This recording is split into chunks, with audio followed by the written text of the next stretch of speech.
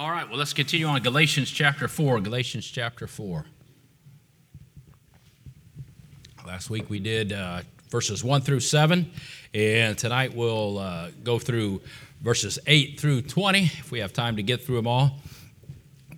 Galatians chapter 4, verses 8 through 20, and I'll begin reading in Galatians 4. Verse 8 says this: Howbeit then, when ye knew not God, ye did service unto them which by nature are no gods. But now, after ye have known God, or rather are known of God, how turn ye again to the weak and beggarly elements, whereunto ye desire again to be in bondage? Ye observe days and months and times and years. I am afraid of you, lest I have bestowed upon you labor in vain. Brethren, I beseech you, be as I am, for I am as ye are. Ye have not injured me at all.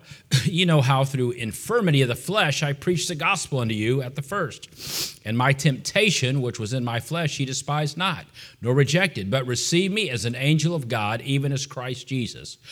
Where is then the blessedness ye spake of? For I bear you record that if it had been possible, you would have plucked out your own eyes and have given them to me. Am I therefore become your enemy because I tell you the truth? They zealously affect you, but not well. Yea, they would exclude you that you might affect them. But it is good to be zealously affected always in a good thing, and not only when I am present with you. My little children, of whom I travail in birth again until Christ be formed in you, I desire to be present with you now, and to change my voice, for I stand in doubt of you. Let's pray again. Heavenly Father, we come before you again tonight through the blood and name of the Lord Jesus Christ. And again, we thank you for your goodness and mercy. Lord, we thank you that you've heard our prayer request tonight, God, and you care about everything that was mentioned. You care about every spiritual aspect, every physical aspect, every financial aspect. Lord, everything that's going on, dear God, we lay at your feet. And Lord, we confess that we need you tonight. Thank you for those that are here. Thank you for those that are listening. And Lord, we pray in everything that's done, dear God, you would glorify yourself and build your church in Jesus' name. Amen. Of course, we've been looking at the different arguments that Paul has presented right to the Galatians concerning between law and grace. And so tonight we look at another argument, and I've called this one sort of the faithful spiritual father argument, right? Because, of course, we see here in these verses that Paul presents himself as their spiritual father, and he's a faithful spiritual father. And so he sort of says this: didn't I tell you life-changing truth when I was there? Hey, when I was with you, wasn't I faithful to give you life-changing truth? So you trusted me. He basically says this: you trusted me with life-changing truth, right? You trusted me when I was giving you life-changing truth. Now won't you trust me when I'm trying to give you life-building truth, right? Because that's what we want, right? We want to see people get saved, and then they have to be built up and grow in the Lord Jesus Christ. And that is what he's telling them. Hey, you trusted me when I was there, and you'll see how they treated him when he was there. I gave you life-changing truth. You got saved. Now, why would you look to somebody else for building truth? Not only did I haven't forgotten about you, amen. I'm as your spiritual father, and so I've given you that life-changing truth, and now I want to give you the tools. And well, God has given you the tools, but I want you to understand what they are so you can understand these life-building truths. And you can see how he says that. Notice in verse 12, he says, "Brethren, I beseech you," right? He makes that connection with them, right? He wants to connect with them. "Brethren, I beseech you." And then in verse 19, he makes this statement: "My little children, my little children." So see how he's appealing to their sentiment as a father to his children, emphasizing the bond that they have built. And so you see that emphasis through these verses that, hey, my little children, brethren, I beseech you. So he speaks with loving concern to them. He says, listen, I've stayed true to the Lord Jesus Christ, but not only have I stayed true to the Lord Jesus Christ, I've stayed true to you. Amen. I want to be there for you and help you out. No doubt, if you've ever led anybody to the Lord and been able to stay around where they are, you still have concerns about them. Hey, I still pray for people that were in my ministry 30 years ago. I still pray. I still pray for Petya and Krasimir and Mitko. I still pray for those guys. I still pray for all those gypsy children, right? Nadja and Rennie and Stefjo and Tony and all that. I remember their names because I pray for them all the time. I still pray for them and all the people that were in my ministry in Germany, right? The Toweries and the Hamptons and the Sandrowskis and all them. How do you remember their name off those years? Because I still pray for them. So their names are still fresh. Matter of fact, I prayed for every one of them this morning as I was going through my prayer list, just like I prayed for every one of you by name today. So we want to keep that connection. Listen, we want to stay true to the Lord, and we want to stay true to the church. We want to stay true, amen, to one another. So Paul took his spiritual oversight seriously. And we should take our spiritual oversight seriously. We should take our spiritual oversight in the church seriously. And then, of course, as parents, grandparents, whatever, we want to take our spiritual oversight in the home seriously as well. So he wants them to understand some things that, hey, when you got sidetracked here, when you turned from the spiritual side of this, you gave up some things. You realize you gave up some things. You didn't gain some things. You actually lost some things. You actually gave up some things. One thing is, right, your liberty was surrendered. Your liberty, because your liberty, as we've seen, was found in Christ. That's sort of the theme of this book, right? Your liberty is found in Christ. So when you turn from Christ being your focus, then you lose that liberty, or you back away that liberty from that liberty that you have in Christ. Verse 8 says, "Howbeit then, when ye knew not God, ye did service unto them which by nature are no God." So he says, hey, remember, what did you look to before you got saved? Why? You looked to things. You looked to rules. You looked to things that really couldn't help you. Romans 1:25 talks about those that did that, who changed the truth of God into a lie and worship and serve the creature more than the Creator, who's blessed forever. Boy, doesn't that sound like modern day America? Amen? What was it? PETA, people for the eating of tasty animals, whatever that stands for, right? Whatever that stands for, people for the eating of tasty animals. I think that's what that stands for. I can't remember. But anyways, people like that, they worship the creature more than the Creator. And so that's what they did. So here's the thing. It is people that do not know God that need a religion. People that know God, they need religion. But people that know God, they have a relationship, right? They don't need things. They have a person, which is much better. A relationship is much better. So it goes on to say in verse 9, "But now that after that ye have known God," but you know what's better than that? Look at this. "Or rather are known of God." Now that's what's good, amen? It's not just that you know God, amen, but it's that God knows you. And you know what? It's a wonderful thing that God is glad to admit that he knows you. You know, I guarantee you, there's, the famous people in the world, maybe somebody went to high school with somebody famous, right? John Doe goes, well, hey, oh yeah, I know him. We went to high school together, right? He hasn't seen him in 30 years, but he's still bragging about knowing him because he's famous now.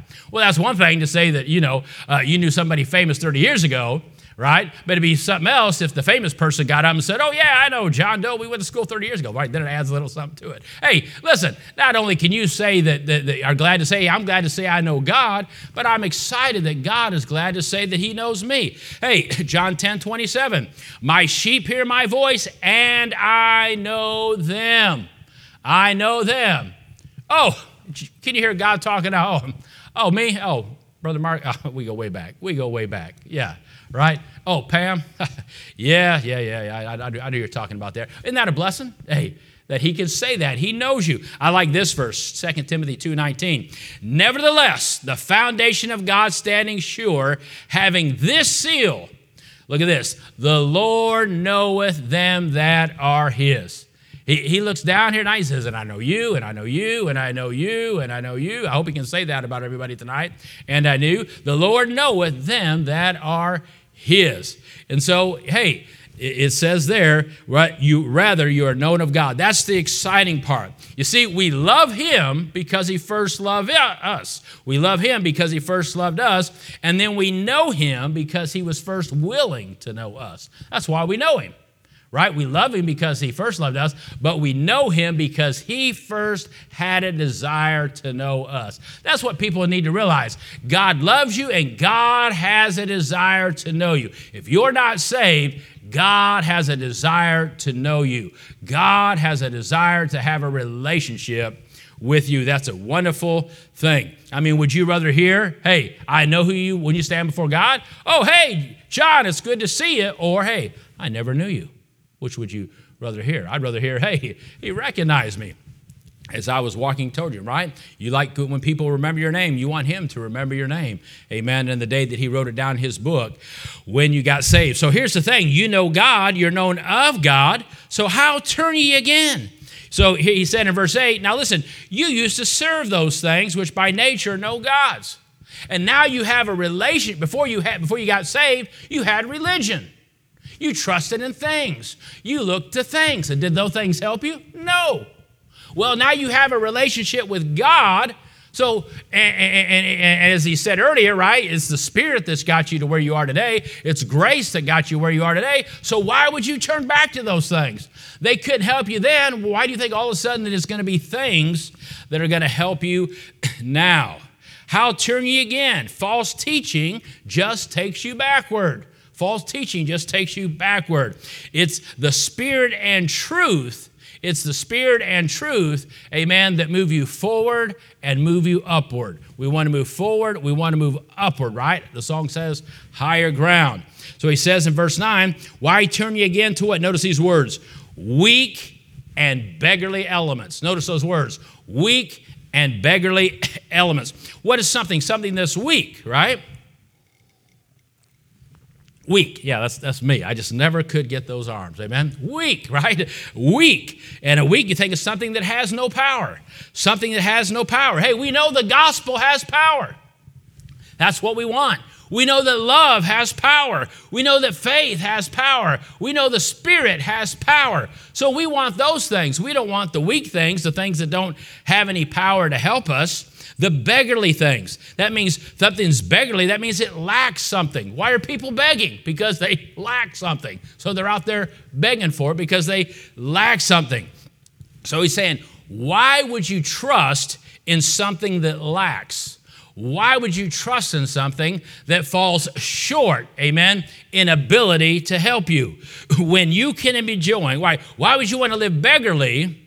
Say it like this, when you can be enjoying the riches that you have in Christ, right? What the psalm, I've never seen his children begging bread, right? Hey, listen, we're not to be beggarly. We're supposed to be enjoying the riches that we have in Christ as believer. Why? Because as we saw in the other verses, we're what? We're heirs. We saw last week, we're heirs in Christ. Ephesians 1:18 and verse 19 say this, the eyes of your understanding being enlightened, that you may know what is the hope of his calling, look at this, and what the riches of the glory of his inheritance. Now remember this, you're heirs. So when you're an heir, what are you interested in? Oh, can't see what the will says. I wonder what our inheritance is, right? Hey, listen. Normally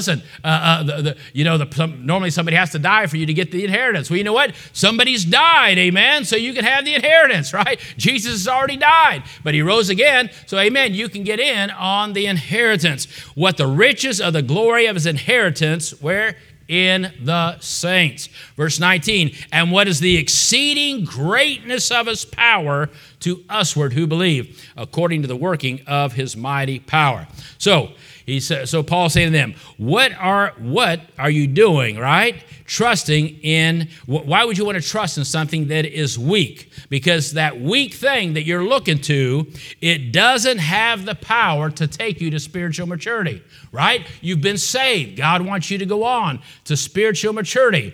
And those weak and beggarly things you're trusting in, they won't get you to the mature level, the spiritual level that God desires you to live and enjoy. It's weak. It's beggarly. Right? In other words, it's beggarly. It's not able to help you enjoy your inheritance. So he says them in verse 8 again, howbeit then when you knew not God, right? You were lost in your sin, so you were in bondage to sin, and now you're saved, but maybe you're not in bondage to sin, but you're in bondage to these weak and beggarly things. So here's the thing. Whether you're in bondage to sin or religious works, you're still in bondage and you're not moving forward in your relationship with Christ. And you're not enjoying the liberty which you should be enjoying in Jesus Christ.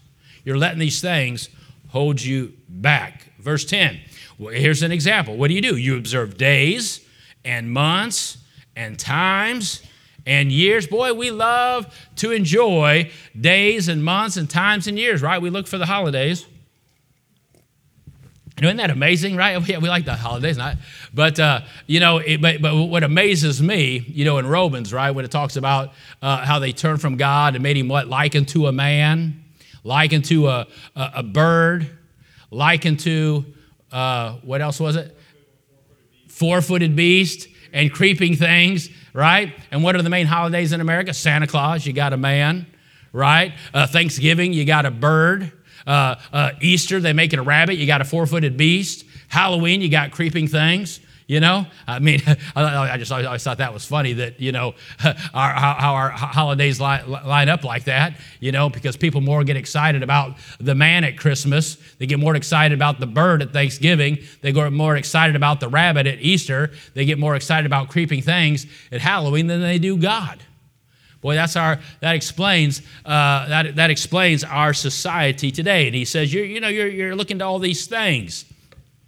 In Romans 14:5, he says this, one man esteemeth one day above another, another esteemeth every day alike. Let every man be fully persuaded. Oh, well, this and that. Listen, set all that aside and get back to Jesus. As long as they look to things, again, their liberty in Christ is surrendered. So, point one, when you look to other things besides Christ, then you're surrendering, right, your liberty or not enjoying the liberty that you have in Christ. Next, not only was their liberty surrendered, but their love was suppressed. Their love was suppressed. When they first met Paul, as you'll see in these verses, they loved him. He says that. When they first met Paul, they loved him. They loved his message. And through that, they fell in love with his Lord. They loved him. They loved his message. And through that, they fell in love with the Lord. But unfortunately, when our heart turns from the truth, it also turns on those that would give it to us. Boy, how many times have you seen that, amen? When our heart turns from the truth, it turns even from those that would give it to us. In verse 12, he says this, brethren, I beseech you. Here he is, brethren, trying to make that connection. Be as I am. Be as I am. And what was he? He was a serious, close follower of Christ, not man. Remember, Paul said in one place, follow me as I follow Christ, because you only have a right. What is a leader? A leader is simply somebody with somebody behind him, right? You have somebody behind you, then you're a leader, whether it's 1, 10, whatever, right? But in the spiritual realm, you only have a right, amen, for somebody to be behind you if you're being faithful to be behind Christ. But he says this. He says, I am as ye are. What does he mean by that? Well, who's he talking to here? Galatians. And what was Galatians? What kind of church? It was mostly a Gentile group, right? He's talking mostly to Gentiles. And so Paul is saying, listen, I became like you. In other words, I was a Jew that was under the law, but when I got saved, in one sense, I became like a Gentile that wasn't obligated to the law. See, I was a Jew that was obligated to the law. He said, I was real religious. He said, but then when I got saved, I became sort of like a Gentile, no longer obligated to the law. And even when you were lost, you weren't obligated to the law. So now that you're saved, why would you want to obligate yourself to the law? Why would you want to do that, right? He says, and he goes on and talks about when he was there. He says, you know how through infirmity of the flesh, I preached the gospel unto you at the first. And my temptation, which was in my flesh, ye despised not, nor rejected, but receive me as an angel of God, even as Christ. You see, hey, I remember, boy, when I look back, that's good memories for me. I remember how you treated me and how you were a blessing to me, and you allowed me to be a blessing to you. He says, my temptation. That is my, not in a carnal sense, but a temptation of a trial. We know that Christians go through testings and trials, so that's what that means here. My trial, that is the thing that God was testing me with at that time, which was something in the flesh, some type of physical issue. And, people will talk about different physical issues that Paul might have had, whether it was eyes or, his stammering speech or his countenance, whatever it was. And he mentioned some issue there. It's not clear what it was. There's other verses that reference things like that in the Bible. But Paul admits, hey, I was with you in weakness, he says in 1 Corinthians 2. I was with you in weakness and fear and in much trembling. And he says here, and my speech and my preaching was not with enticing words of man's wisdom, but in demonstration of the Spirit and power, that your faith should not stand in the wisdom of men, but in the power of God. And I believe the same things he said to the Corinthians, he says to the Galatians. He said, hey, despite all my physical weakness, despite the weakness of me as an individual, amen, there was something greater than that going on. There was the spiritual side, and you saw that. You saw the power of God working in my life, and you saw how that power, God used it to work in your life. So he says, listen, you treated me like an angel. Verse 15, where is that blessedness you spake of? Hey, remember, you said all those nice things. Well, hey, what are you thinking now? For I bear you record that if it had been possible, you would have plucked out your own eyes and have given them to me. Boy, that's a lot of respect for somebody. Man, that you would give something like that, amen, and have such a respect and an admiration for somebody that they could say that about you. And then he turns around and says, man, that's the way you treated me when I was there, but now you're off on all these other things, so what happened? Then he gets to the point in verse 16. Am I therefore become your enemy because I tell you the truth? Boy, don't you feel that way a lot of times when you talk to people. Am I therefore become your enemy because I tell you the truth? Boy, I put down here, don't believe your own press. It's a good thing Paul didn't believe his own press. You see, because those that think you are so good, this is something to remember in the ministry, and even as a Christian, those that think you are so great today, those that think you're so great today could be the first to turn on you tomorrow. I've certainly seen that over the years, and Paul certainly had to deal with it in more than one place. I think, was it in Acts 14 when he's over in, Lystra there? And then they came and thought him, and was it Barnabas or was it Silas were gods? One's Mercury, one's Jupiter, and they were getting ready to make sacrifice to him, and they ran in and said, no, we're just men like you. Then it says people came from Antioch and from and Iconium. People came from Antioch and Iconium and stirred them up against Paul. And the next thing you know, that's where Paul got rocked to sleep. People think he got stoned to death, but we found out he really got not rocked to sleep, right? And they thought he was dead, and so they rocked him to sleep, and he got up, and then he went on and kept preaching. But here, one minute they were calling him a god and wanted to worship him. The next minute they stoned him. And right, that's the way men are. So listen, hey, if people are being a blessing to you, enjoy it while they're being a blessing to you, because you never know what they're going to do tomorrow. So it's sort of like this. One moment they look at Paul, you're a god. The next moment they look at him and say, you're a fraud. You never know what you're going to say, just because they might say you're a god today and say you're a fraud tomorrow. Amen? So don't get caught up in your own press. Remember what Jacob said. Boy, at first he had a good relationship with Laban. Then one day he came to his wife, and Jacob beheld the countenance of Laban, and behold it, and said, it was not toward him, and realized it was not toward him as before. And that's what Paul's saying here. Say, man, when I was there, man, you just thought, I was the greatest thing since manna. I guess that's the way you say it. The Jews would say it, right? You thought I was the greatest thing since manna, and then all of a sudden, what happened? Now, you think I've changed? I haven't changed. You've changed. And what caused you to change? Well, it wasn't what I gave to you that caused you to change. It's what these false teachers are giving you that caused you to change. So, you see, because remember this, the convictions that often draw people towards you, right, often become the point of contention when people lose their proper focus. While Paul was still their friend, Paul was their friend, he was just a foe against those false teachers, and he was a foe against the false teaching that they had yielded to. So, but remember this, when people walk away, A good thing to remember as a Christian, when people walk away, as we see Paul setting an example here, we must continue to love them and speak the truth without compromise. Stick with the truth. Would you count me your enemy? Because I tell you the truth. Here's some good verses to help you with that. Psalm 141:5. Let the righteous smite me. It shall be a kindness. And let him reprove me. It shall be an excellent oil, which shall not break my head, for yet my prayer also shall be in their calamities. Notice that, what a wonderful verse. Let the righteous smite me, it shall be a kindness. Let him reprove me, it shall be an excellent oil. You know why? Because people that love you, people that really care about you, are willing to tell you the truth, no matter how you may respond to that. And of course, it should be done in the right spirit. Proverbs 9:8, reprove not a scorner, lest he hate thee, but rebuke a wise man, and what? He will love thee. One more verse, Proverbs 27:6. Faithful are what? You know the verse, are the wounds of a friend. Faithful are the wounds of a friend. Listen, people are going to do things. I've said it before. I've had people, I look back over 30 years, sure, I've had people do things. But I've purposed, Lord, please never let me hold anything in my heart against anybody. It's just not worth it.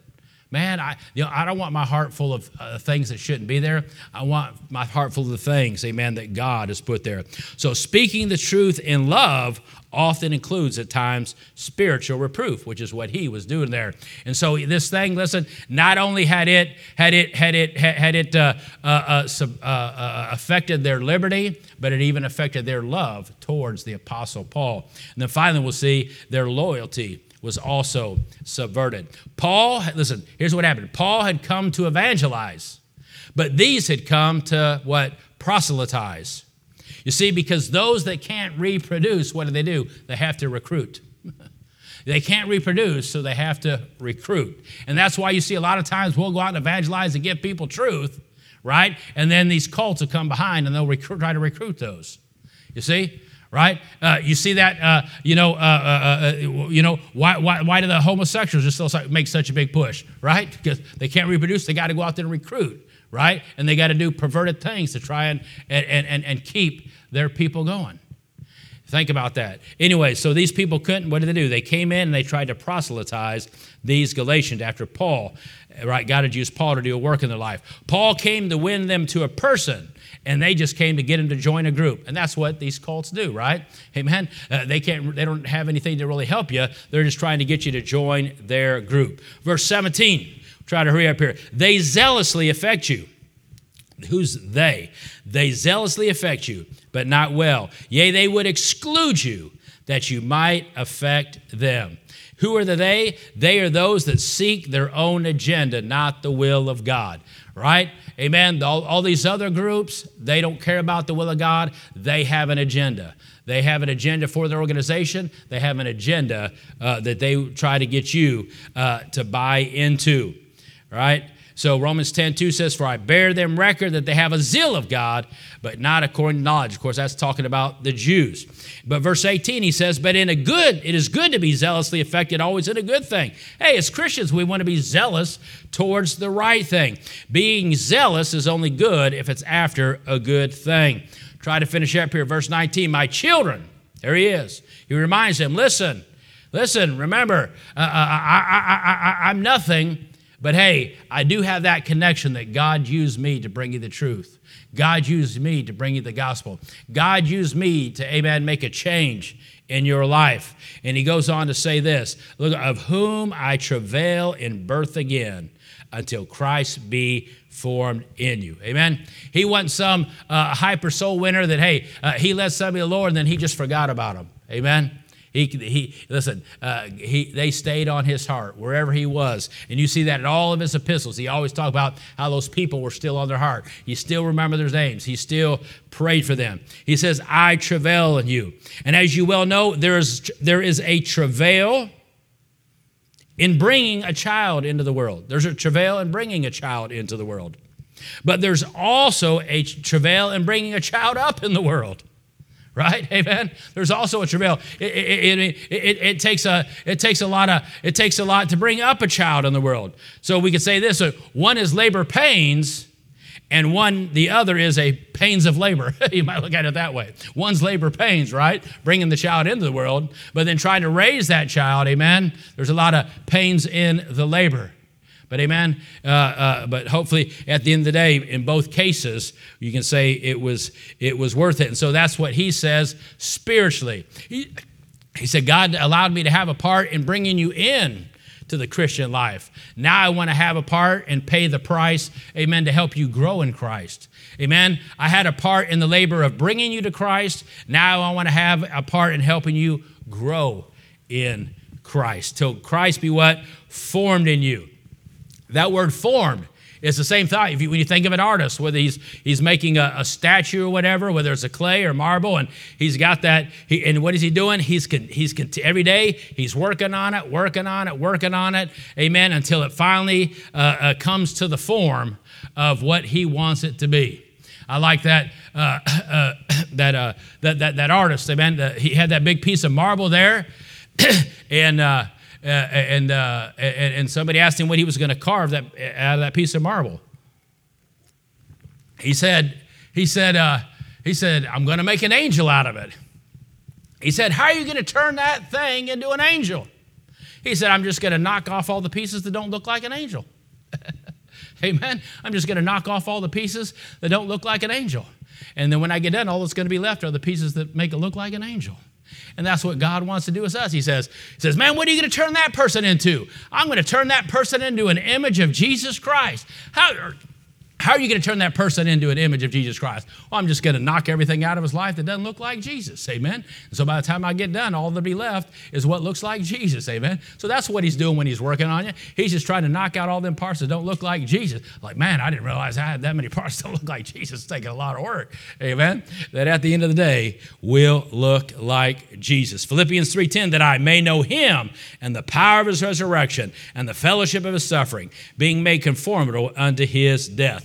So let's finish up here, verse 20. He says, I desire to be present with you now.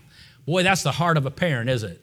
That's the heart of a parent. Like a loving parent, he desires to be by his children and to know that they have reached the point that they can stand on their own 2 feet, if you will, spiritually. He says, I stand in doubt of you. He says, I don't understand your decision and thinking process. But I beseech you, dear children, amen. Please, what he's saying is, please heed to my plead. That's what he's saying. Please heed to my plead. So I finish with this thought. He's saying, why would you turn from grace? The law says do, but grace says done. The law says try, but amen, grace says trust. The law says it's up to you, but grace says it's up to him. The law says look to Mount Sinai, but grace says look to Mount Calvary. Grace makes you a child of God and then gives you what you need, amen, to grow up, amen, and be a faithful man and adult in God. And that's all God wants, amen, but we can't get sidetracked. We got to stay focused on him. Let's pray.